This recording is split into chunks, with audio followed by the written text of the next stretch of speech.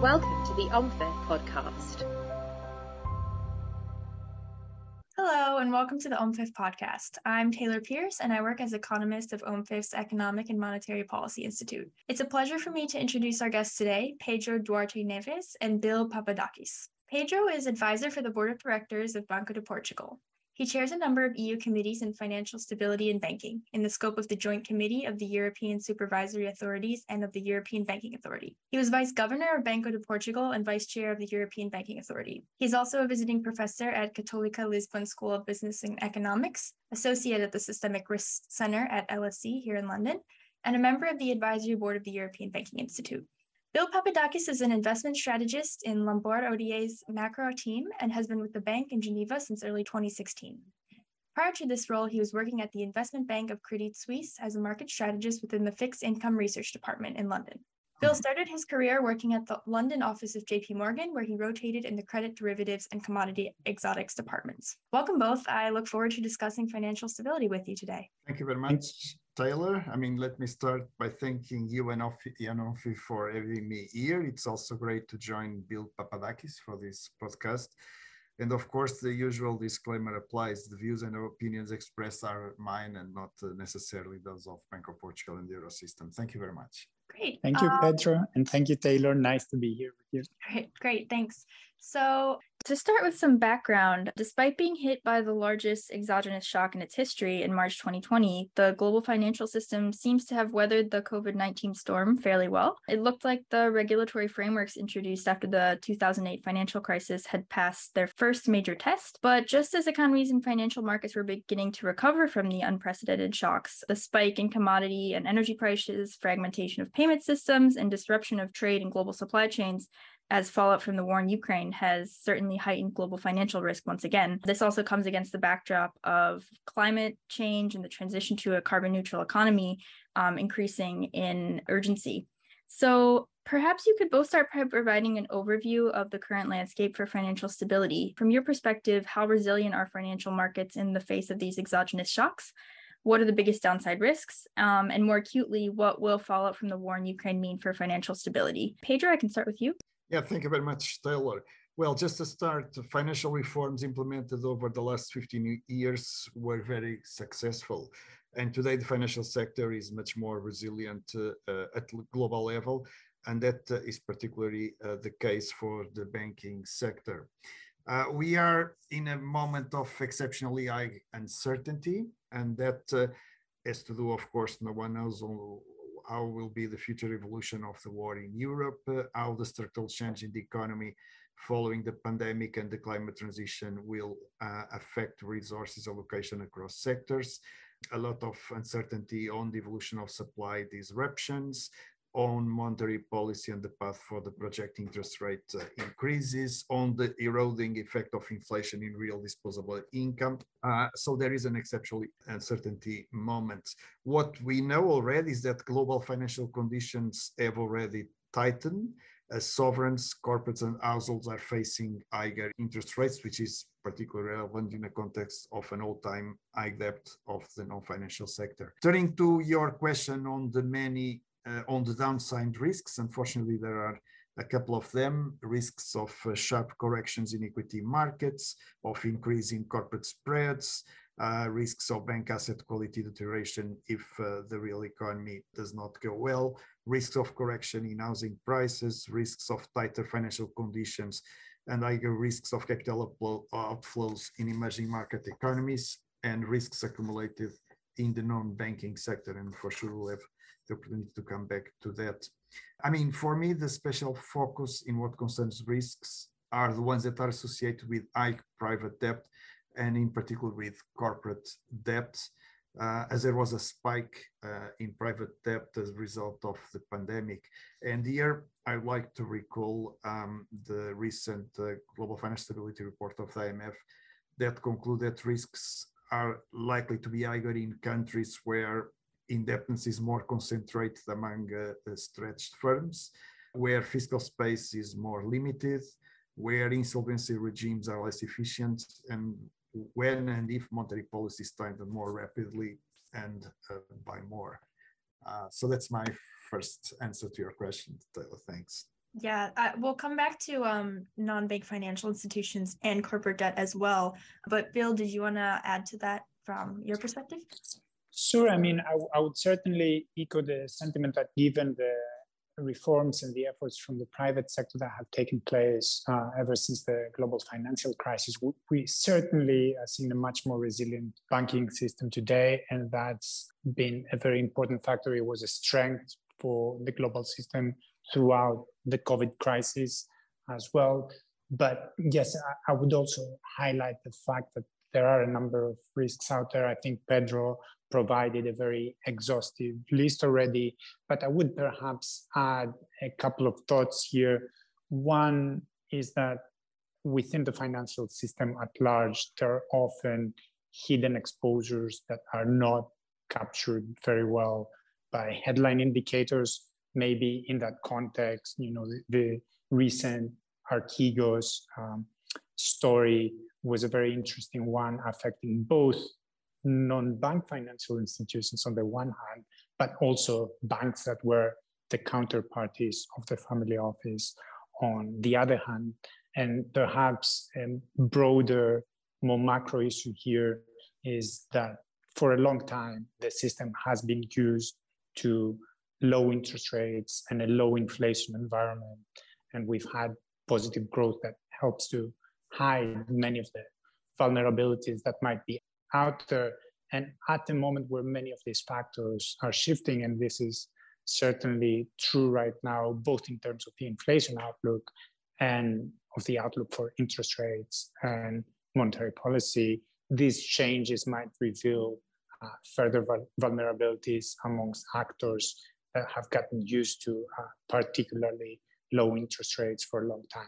And as we shift into this new environment, we might be faced with losses or episodes of volatility that cause distress in parts of the system. So that would be definitely an area to watch. Yeah, definitely. We can get into some of the more specific risks in a minute, but just to segue off of that, it does seem in hindsight that the last 30 years or so were a period of relatively quiet geopolitics in comparison to today.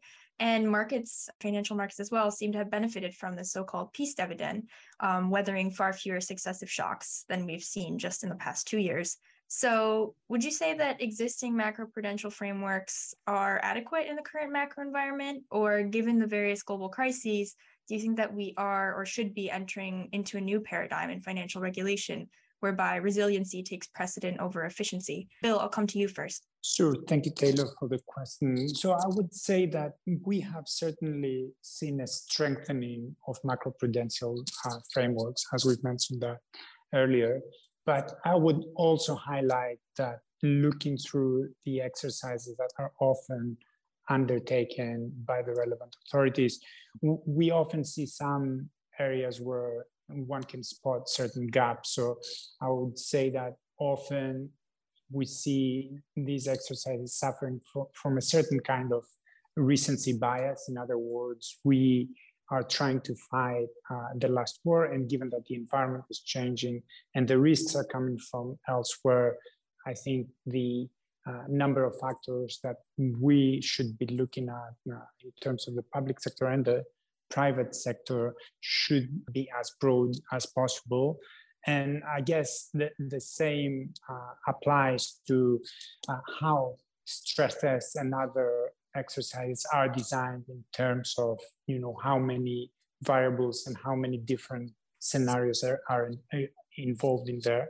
I think sometimes one can spot a certain lack of imagination, if you will. So we didn't really foresee how bad the situation would get in Ukraine. We didn't really imagine in many of the scenarios that we were designing what a global pandemic and a series of lockdowns would mean for governments, financial actors, and non-financial actors. And as a result, I think looking through the prism of the crisis we have recently experienced, we should always try and keep an eye on these risks that are not in the baseline or downside scenarios in the exercise that we design, but are very pertinent for the system.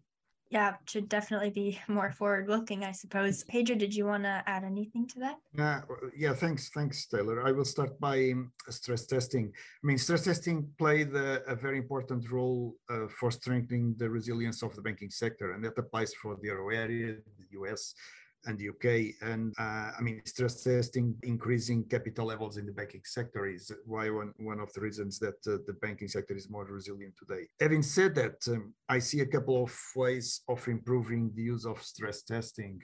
And I just say 3 or 4. I mean, I think it's needed to reinforce the role of macroprudential stress testing. It is advisable to integrate banking, non-banking, insurance, and pension funds in the same stress testing exercise, because integrating different segments of financial sector have the advantage of taking into account amplification and interconnectedness effects. I would favor top-down stress testing in Europe, and of course authorities are already doing some on that, and as well to apply new topics like, as we have seen in the past, further developing climate transition stress testing, and also focus on profitability and business model assessment. In what concerns the existing macroprudential framework, up to now it has worked, I would say, very, very well. But there is a public consultation run by the European Commission, and I mean, I will just mention 2 relevant points for me to address the issue of availability of releasable buffers. And second, I mean, the need for a timely and consistent implementation of Basel III finalization. In what concerns your question on the new paradigm in financial regulation, I mean, since the global financial crisis, resilience really ranks very high in policymaker preferences. And we can see them in the way that capital requirements are calculated and have increased so much.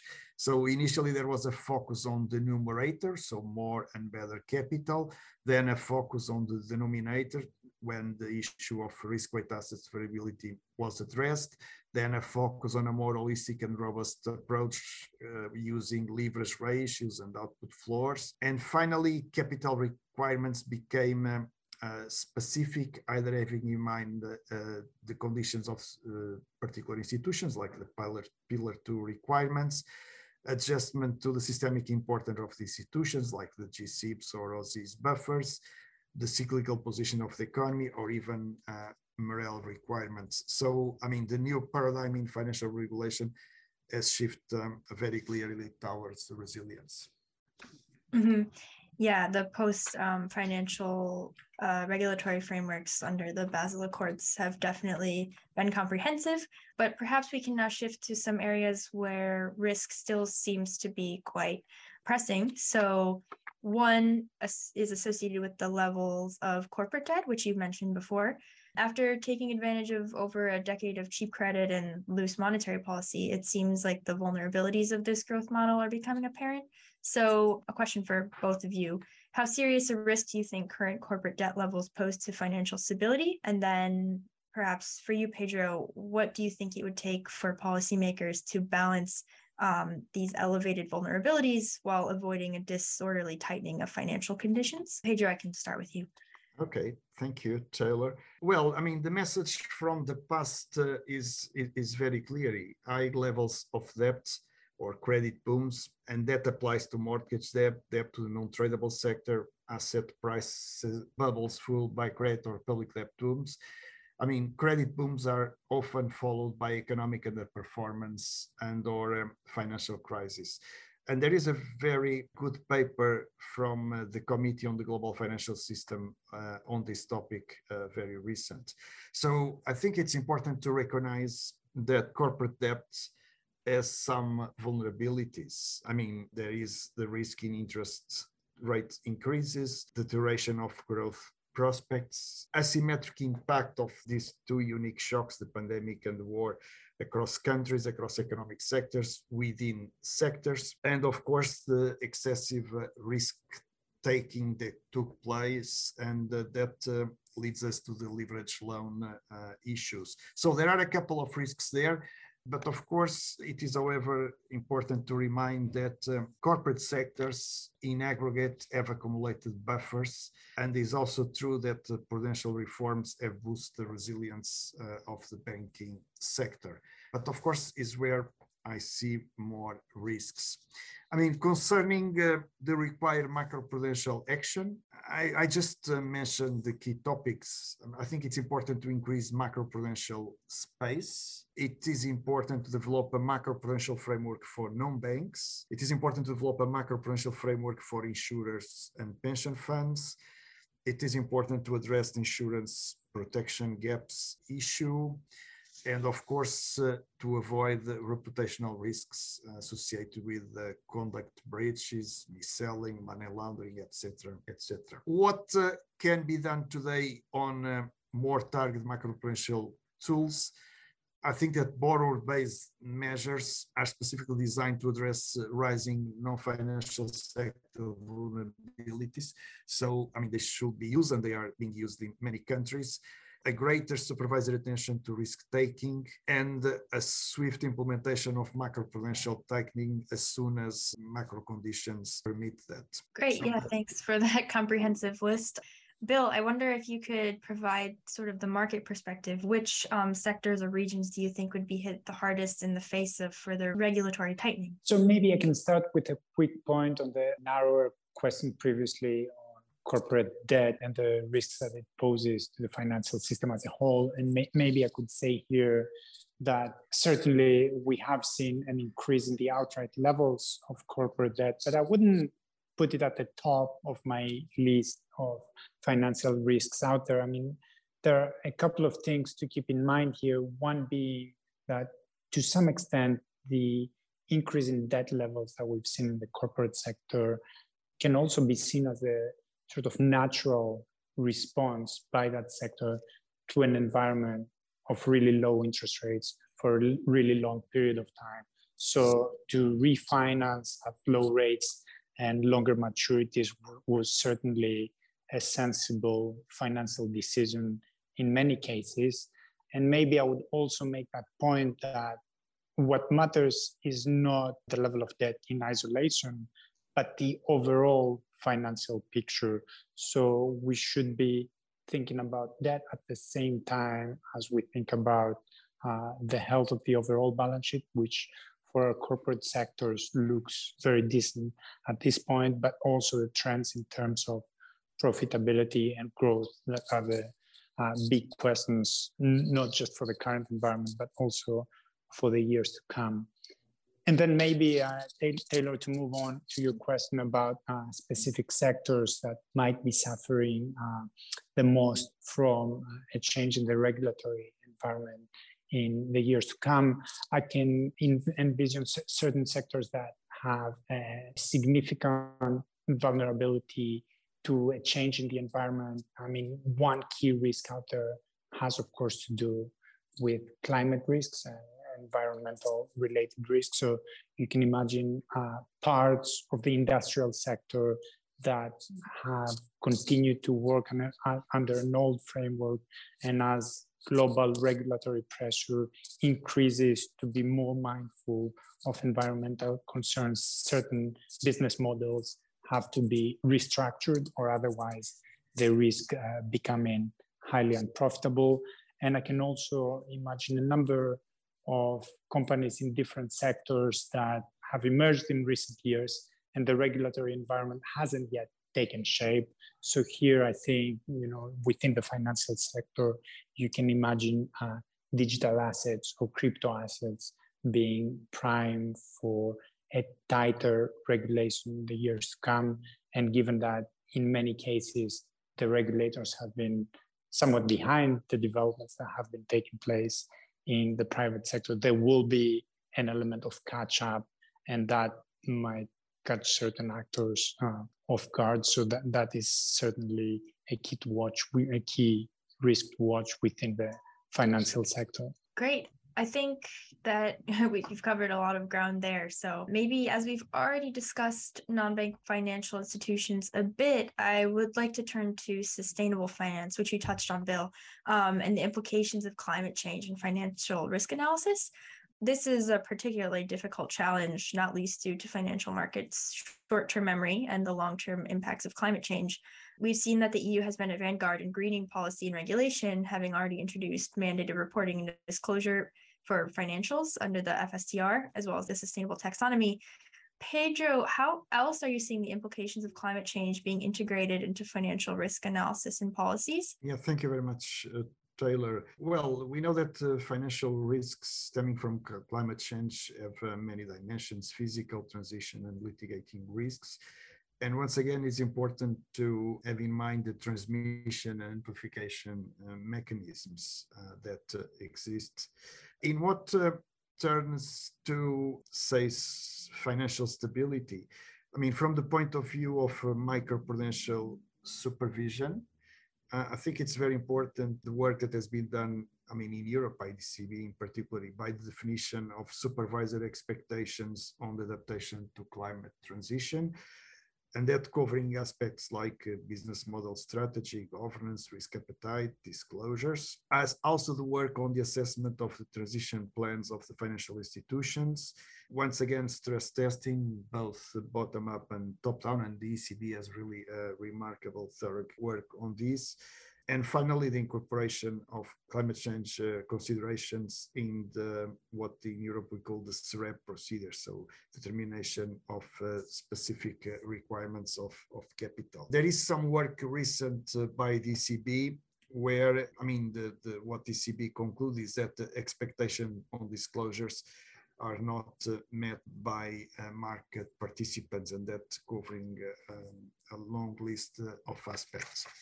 And that is it, Taylor. Thank you for that. I wonder, Bill, if you could respond to that and add how you're seeing the financial sector respond to these emerging challenges related to sustainability. And also, perhaps, do you think it's more likely that we see a kind of global standard on climate and climate risk modeled after Europe's policies, or are we seeing more of a kind of ad hoc proliferation of different standards?